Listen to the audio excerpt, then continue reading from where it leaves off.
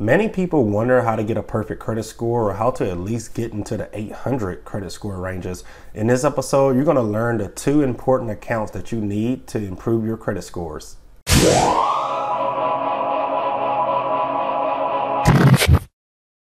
Sturgis Credit Repair is a 5-star rated online credit repair company. We help people just like you build or rebuild their credit scores.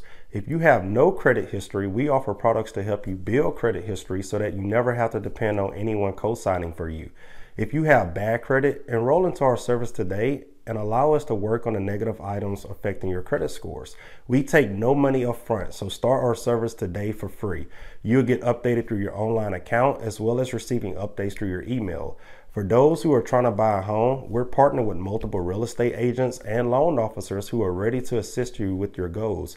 If you are a real estate agent, loan officer, or anyone dependent on customers with good credit, create a free partner account with us today. You can manually send or receive clients through your online account as well as track their progress before they go to someone else. Visit our website to learn more about our services. If you have been subscribed to our channel, you know that there are 2 types of credit.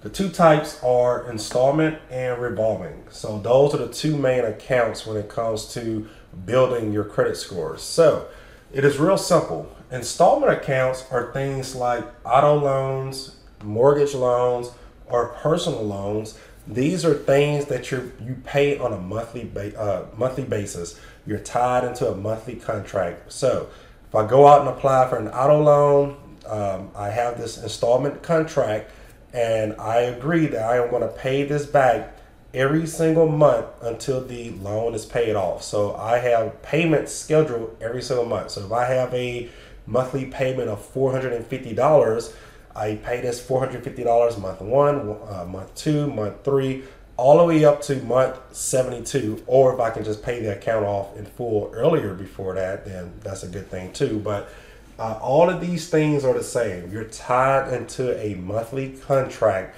until you pay back the money that's borrowed.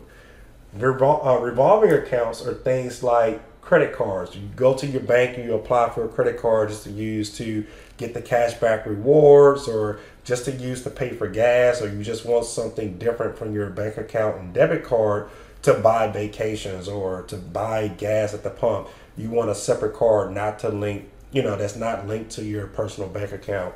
So those are things like your regular credit cards or retail store cards. If you go to stores like Best Buy, Walmart, Home Depot, furniture stores, Rooms to Go, and you apply for their financing or you apply for their store card, well, it's not a loan, it's a credit card. So all of those things fall under revolving accounts. These are things where you swipe something or you put money on it and you pay it back off, or you try to at least pay it back off every single month. If not, you're charged interest on that balance. So those are the 2 types of accounts when it comes to building credit, or the 2 types of credit that you can have to build your credit scores.